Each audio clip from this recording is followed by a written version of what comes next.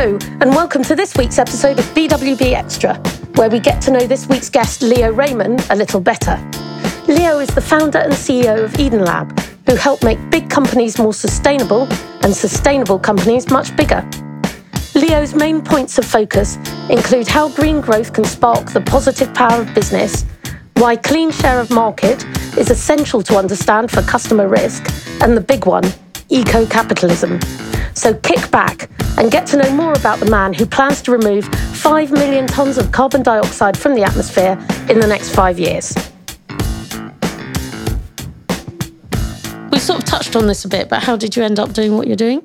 I stared out the window during the lockdowns. I thought there must be more to life than this. Discovered I've known for a while, I had to do something. I looked my son in the eyes and I thought, I've got to find a way to something useful. I've got to get involved. Where's the gap? And I saw a gap. Sustainability people weren't talking to the marketing people and commercial people properly. That's the gap. So I thought I'd fill it. The virus wasn't all bad, you know? A lot of people stared out the window. It makes you think about what the hell you're doing, you know what I mean? Well, the only time we ever had it before was Christmas, but the weird thing was the society stopped for half of society, and then, well, certainly my side of society worked harder than we ever worked in our lives. Yeah, but Christmas, you have to spend Christmas with your relatives. That was the beauty of lockdown, was you couldn't. Yeah, proper alone time. Amazing. Oh yeah, that was good. It was really good. I think you could give yourself a little lockdown once a year for a week, maybe. Well, I think we've all got addicted to it. Everybody, every generation is communicating less. Is that right? Yeah. Well, my anecdotal surveying of 3 people has proved this absolute fact. I think you might have an answer to this. You seem like you might have thought about this, given you had some time to think about your life. What's your long-term goal? I want to make a difference and build a company that is like recognised at having genuinely changed how people think and behave and operate. So my kid's proud of it. Just a little goal then. You know, but the real goal actually is to have an amazing space in the south of France where I can sit there and write and read books. So the evil part of my brain, because you pause, feels the real point of my life. Pause. I was just filled that gap with so many things. To have sex in Vegas with all these women, and then I'm gonna spend a week with Elvis. What's the most misunderstood thing about your job? The most misunderstood thing about my job, I think, is that all the sustainability people are like sandal-wearing activist nutters, and they kind of make your life hell. But they are, right? Well, some are, but and they're doing it for a good cause, really. But I think it doesn't have to be like that. And mainstreaming something it doesn't do it like that necessarily anymore. Biggest problem faced by your business? So this isn't the biggest problem faced by society. It's no, me. Yeah, us. This is going to sound disingenuous and horrible. I don't really mean it that way, but look. I'm getting a lot of approaches from people who are like, I'm really interested in what you're doing. I really love what you're doing. I'd love to find out more. Could you do it for free? Well, can you tell me all about that stuff? And I'm keen to help. And I'm like on an evangelical drive, but I also need to make money and make the whole thing work and focus on where the problem really is and who can actually help, not just sort of sort out people. So I can't work out how to handle that sort of volume of interest. Like today on LinkedIn, silly thing, but like it went nuts on a thing I posted. It's going to make tomorrow really mad. How do you sort of satisfy the interest and engagement? What did you post? Why marketers are not assholes, basically. Of course, that's clickbait for my community. They love that, so it's going to be massive. But I did it a few weeks ago, like why sustainability people should be sort of recognised for the efforts they're making. Boom, it explodes. It's amazing. That's what it feels like. You're really going somewhere. You know your business is working. But how do you not satisfy But everybody? You also presumably have to take the time to talk to all those individual people and work out whether how do you do it? They're a goer or they're not. And I hate missing opportunity because I'm new, but I also think, I don't know, I need to find a clever system, to be honest. If anyone can advise, do get in touch. The way I've always done it is just talk to everyone and anybody, but if you work out quite quickly that they're pointless, cut the conversation short, move on. And also give them enough information that they know that they need help, but not enough information they can do it on their own. It's a fine line. Well, I know, I would say that quite differently. I'll tell someone whatever I can tell them in 20 minutes or an hour in a phone conversation, but that's what they're going to get, No, but I could tell somebody everything they need to know in about 20 minutes. So. You couldn't, could you? I mean... Super concentrated, maybe tax is more complicated. But they have this thing, and then they say in small business, you've got to kiss a lot of frogs, right? And I'm like, how do you know which frog is a prince or a princess or which is just a regular bog standard amphibian? Unfortunately, the answer is... Kiss them all. But 99 out of 100 frogs are just frogs. Sometimes a cigar is just a cigar, to quote Mr. Freud. But, like most frogs are actually frogs. Yeah. There are very few princesses and princes out there. I was thinking about right? Freud. Yeah, I guess you're right. I was thinking at Freud because I was, it's so funny how, I mean, the main bit of when you read his stuff that he is, you're kind of like, the main thing that I just start laughing is when it's like, he believed everything was underpinned by sexual desire. And why it makes me laugh is, as far as I'm aware, he was a cocaine addict for 40 years. Are they? Yeah, I think so. And so he's on cocaine all the time. Of course, everything's about sex. What are you most excited about for your business? It's just so nice to be doing a thing that you believe in that aligns with where you think you're going. You know it's on the right side of history. You know you're on the right side of history, and your kids can be proud of you. That feels special compared to I don't know what you're on the start of a long road of trying to get there. Yeah, someone said to me, you ain't going to see the outcome in your lifetime, which is a kind of a weird thought, but that's kind of also quite cool. Because someone at some point, people work on cathedrals, don't they? Build that Sagrada Familia in Barcelona. They never saw the outcome. What an amazing project. The whole basis of children, right? Like you don't necessarily see, or you won't see your grandchildren and what they do when they're, 50. The whole point of life is you don't see the outcome of what you do. Hang on. Is it Gladiator, what we do echoes in eternity? It is Gladiator, right? At the start of Gladiator. I'll say yes. Have you not seen Gladiator? I've seen Gladiator, Unleash but Hell. I haven't got it. Unleash Hell. I love that film. Yeah, but You're the history buff. I like it. Oh, when he makes the Definitely are. speech in the but it's what we do echoes in eternity. war. You don't know what effect. And it would be amazing if the things you do now do echo in eternity. Or at least do you have made an that attempt. effect. And then I don't know, maybe it's because I'm having my male menopause and reconsidering what the freak of my life's about. I don't know, but people say that's what happens, right? It would be funny if you started going on male testosterone replacement. You were like, oh, fuck the environment. I don't know. So Give me oil. I'm going to get a 6-litre Mercedes. I'm going to work for Amstrad. What's your biggest cock up? I took over a company, sort of fell into my lap. I was in charge of a lot of people. And How did a company fall into your lap? because the people in running it, my crew, basically my bosses, basically left. And I was like, all right, I'm the last man standing. kind of. It's mine. Yeah. Well, and I had an overnight moment to prepare, and that was it. It was doing done. Great business, actually. It was so good that I was like, I've got to hold on to it and not let. How old were you at this point? Quite old. Okay. I don't know. It's this is 2016. 30? 16, I don't know, something not that long ago. Should have known better. But I held on to it and tried to hold it crystalline in my hand, not let it break, because it was perfect. Except it wasn't. Exactly as it was when And it needed to, and that was just the moment we could have done anything. We were flying. And we did win and we did well, relatively speaking, but we could have What gone was the much marketing harder. company? It was a big ad agency called Grey London that was super famous at the time, did loads of famous work. British Heart Foundation, Vinnie Jones, Lucas A, lots of names. But And they left. They got bought out. couple of the guys, 3 of them went off to do their own startup, which happens in that world, it's kind of thing that goes Were on. you with you just WPP left at you? one Were you point? the fourth No, founder? there was no, because it wasn't founders, it was publicly owned. But me and the remainder of the crew were left sort of holding the pieces and Right. deciding that we loved it and we'd loved it a lot and wanted to keep it going. My point is more about when that happens, you've got to listen to your instinct and believe in yourself and go for it. Don't try and hold on to some weird relic. Was part of that just not being brave enough? Yeah, not lacking confidence. Yeah, definitely. And now, a quick word from our sponsor.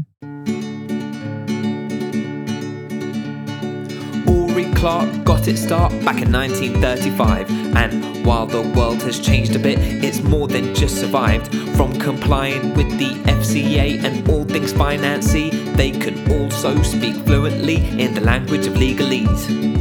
Uri Clark was born and raised right here in the UK, and now for 20 years they've been helping others get set up and on their way. Uri Clark's doors always open and happy to provide straight talking financial and legal advice since 1935. Big shout out to Sean Veer Singh for a stellar jingle. You can find him at Sean Veer Singh Music on Instagram. And at this point, let me quickly remind you to give us a nice review, please, on Apple Podcast or follow us on Spotify so you'll never miss an episode. Now back to the chat. What's your passion outside of business? I wrote cooking and wine. That sounds fine. Not necessarily in that balance, probably. Cooking with wine. Yeah, So do definitely. you do a lot of the cooking at home? I do, actually. And then since lockdown, we did a lot more of it. What's which I quite like doing. your signature dish? I made an amazing roast chicken with preserved lemons and harissa, all like ground up and Whoa, all over whoa, recently whoa, this is at the precious. weekend. That sounds It's good. lovely. It's nice. Very simple, actually, and easy to do. Just whiz it all up. It's actually really easy. It tastes amazing. Even the kids eat it. What's the worst advice you've ever been given? And this is true. Get a good pen. Who told you that? Some sales dude. I was in sales, my first job, more or less, second job. And he was like, I said, what's the secret? And I think he meant get a Mont Blanc, go to meetings and act big and you'll sort of do all right. I didn't obviously do that. There was a time then it was like that. You know, the Filofax and the fountain pen. What's the best piece of advice you've ever been given? I mean, not as kind of memorable in some ways, but someone said to me, a lovely man said to me, you should get some P&L experience. Because I've been sitting in these jobs where you weren't running money. You know what I mean? He's laughing. P&L experience. But like be in charge of like profit and loss and feel the failure and pain of loss, because I think, and cost, because then it's visceral for you and you understand You could what have a meant company pain is. and loss experience, couldn't you? My first album was called Profit and Loss. Yeah. But I just did work jobs where I didn't have to really take responsibility for that stuff for many years, and actually I think it's sort of dodging the issues. Is Eden Lab just you, or do you have employees? No, I've got my director, about to make another hire, and I've got some associates. So yeah, it's building up. So you've got The responsibility plan is to for build a other company, people. yeah. Did my first payroll this month, end of January. It's a nightmare. Because I think once you're responsible for other people, the shit gets real, right? Yeah, but I like having a gang, really. I think it's more fun that way. I don't want to be on my own. Extrovert. Extrovert. He's an There we are. extrovert. He definitely Identified. He wants people in the office. All hours. All out. Dogs are all right. There is no office. But not Dave's dog. Not after last time. I'll never get that off the rug. I don't know that I'm an introvert because I like people. I like spending time with people. I just also like and when I can remember. That's the misunderstanding. Introvert and extrovert doesn't mean whether you're social or not. It means you get energy from being with people. So you could build up your energy on your own and then party for 2 days, but then you're like, I've had enough of people. Whereas me and him would be like, what's going on day 3 on the planner? But I mean, I can remember being in my 20s and my boyfriend had gone on a walking holiday with his dad. My parents were away for the weekend. My sister was away and my flatmate was out. God knows where, frankly. And I remember sitting in my flat on a Saturday morning, literally crying because I was like, I'm going to be on my own for the whole weekend. What the fuck am I going to do? And now, if you said to me, Pippa, you're going to be on your own for the whole weekend, I'm like, yes. Actually, if you told me that now after I've got 2 young kids, You and might I have been haven't quite seen- happy, yeah. Oh Yeah, my yeah. God. Maybe you're an But I'd introvert. have people round. I'd have people around. The people I'm not allowed round normally. I would normally see, Like Dave. maybe that's the difference because I would go out to lunch with somebody, but I wouldn't have them around my flat because then they might not leave. You know what I'd love to do is tell my wife that and the trouble is she'd worry about the right kids. now, As a man, I can kind of go like, I'll just forget about it. That's apparently the power of testosterone. I can just park my emotions. I can just say, think about that next Tuesday. I care. Really? But yeah. That's what testosterone Well, does. the lady who does the injections turning men into women and women into men, she was on this amazing program I With watched an years injection? ago. Well, if you want to change your sex, Phil, there's more to it than that. yeah, well, if you want to change your sex, the first thing they do is they give you Yeah, women no. or whatever. And the man turning into a woman was like, I went to get my cereal in the supermarket. It came around the corner. There's so much choice, and I just start breaking down. I don't know what cereal I want. And the woman turning into a man said, I was eating dinner and they rang up my friend. We had an argument. We hung up. And normally that's it. But I thought, this dinner's delicious. I'll have dinner. I'll watch a film and I'll think about it later. And she said in the morning, I woke up and was like, that bitch, And she was like, this is how men seem like they don't care. They Because care. they actually don't give a shit. Well, no, we have the testosterone That's what gives it you is. a decisiveness, and it's a sort of warlike thing. I get the feeling you need to get an evolutionary biologist on My that. point isn't anything. This person said, I can't even remember if it was a man or a woman. I think it was a woman, but was saying, that people talk a lot about what sex is, but I can tell you, as someone who gives the injections and deals with these people, most of it's hormonal. But you're right, there is an that whole thing enormous that- amount of testosterone gives you confidence. You're very decisive. You lose your hair on top. You understand. I'm not got a very high testosterone. I know that because I can't decide when you give me a menu. I can't work it out. It take a while. Is that why you always go to the same restaurant? Because It's a nightmare. I've had high testosterone people. For God's sake, man, put yourself together and make a decision. I have. What advice did you give to your younger self? Don't be driven by self-doubt and just give it a go, because what's the worst that can happen? Trouble is, you'd have to look really successful when you delivered that to your younger self, wouldn't you? You know, you'd have to drive up in a gold Mercedes. If you came up on a little broken bicycle, actually, it'd be better to look like a complete waste of space. You think, fucking hell, follow his advice. That guy knows. You should not do what I did. Yeah. No, I think I read this thing when I was thinking about what to do next, like in my life, and it said, it's going to sound shit, but it was one of those podcasts, and it said, what would you dare to do if you weren't kind of, I don't know, riven with self-doubt and blah, blah, blah. And that's a really powerful question, though, for me. For me, it was a powerful question. Like, what would you dare to do? Oh, if you were American. See, my thing would have been, my immediate reaction to that is, fuck the fuck off. You know, what would I dare to do? Like, there are things that limit all of us. Yeah, but no, if it's an internally imposed fake limit. American. I have to say, it wasn't an American podcast. If you want it enough, you can have it. It wasn't really you like can't. that. No, it was more like... I'm with you, and I'm with you. And I'm not trying to, like, make you friends. Maybe I am, but I really am. I think there really are two versions of that reality. I think, you know, if we all try and aspire to be movie stars, it's not going to happen. You know what I mean? It's like Simon Cowell when they come up on stage and want to be a singer. It's like, you can't sing and you're ugly. Get off the stage. I don't know. I just think like we spend our lives kind of second guessing ourselves and not doing what we're capable of, not fulfilling a potential. But at the same time, we are bound by our fears, yeah. But you should definitely ask yourself the question and put forward to those who love you and want you to do well some of the things that you're like, look, I'm a bit embarrassed to admit, but, you know, I'd quite like to be a rapper. And as I'm consistently told, it's not going to happen. But, you know, it's, you know, but, you know, your friends would limit you. You know, your true loved ones, actually don't listen to your friends, true loved ones, whatever that means to you. Any read? I read. I like that book, 4,000 Weeks by Oliver Burkeman. Have you seen it? Say that again. 4,000 Weeks by Oliver Burkeman. It's brilliant. And it's kind of, it's like an attack on this productivity bullshit. And it's like, you know, a to-do list, yeah? You're never going to finish it. You're going to die. That's kind of one of the bits of the book. It's quite good, though. It's like, well, stop worrying about it. I don't know. I found it very powerful at the time. I had a big to-do list. I think the 4,000 Weeks thing is yeah, it's good. It's a great read as well. It's good to tick them off and slowly get depressed. This brings us to the favourite part of the show, the business versus bullshit quick-fire round. D. Thank you, the music. This is where we're going to reel off some key terms. Now we've got them on cards. All you have to do is tell us whether you think it's business or bullshit. And if you're on the fence about it, and if you really must, maybe once or twice we'll allow you to say biz shit. I love that. Particularly, please, you want the shit biz shit dialogue.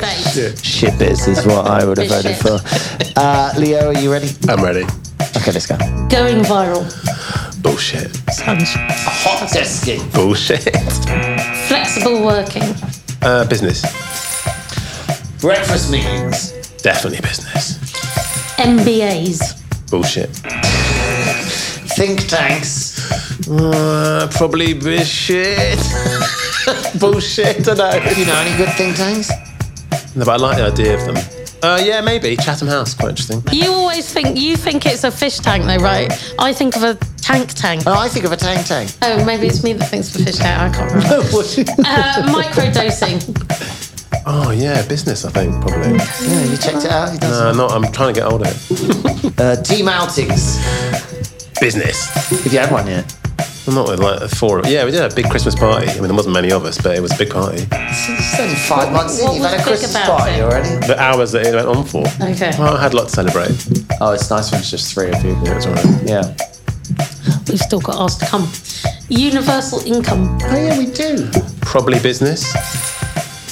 Oh, I like that. Asking favours. Yeah, business. Yeah. NFTs. Bullshit. Should say that. Working hours. Bullshit. Business plans. Bullshit. Yes. Bitcoin. Bullshit. I love these answers. Very good answers. A lot of bullshit. Well, it's not, is it? I mean, a lot of people lost a lot of money. Oh, well done. Excellent. That was brilliant. That's the end of the quickfire round.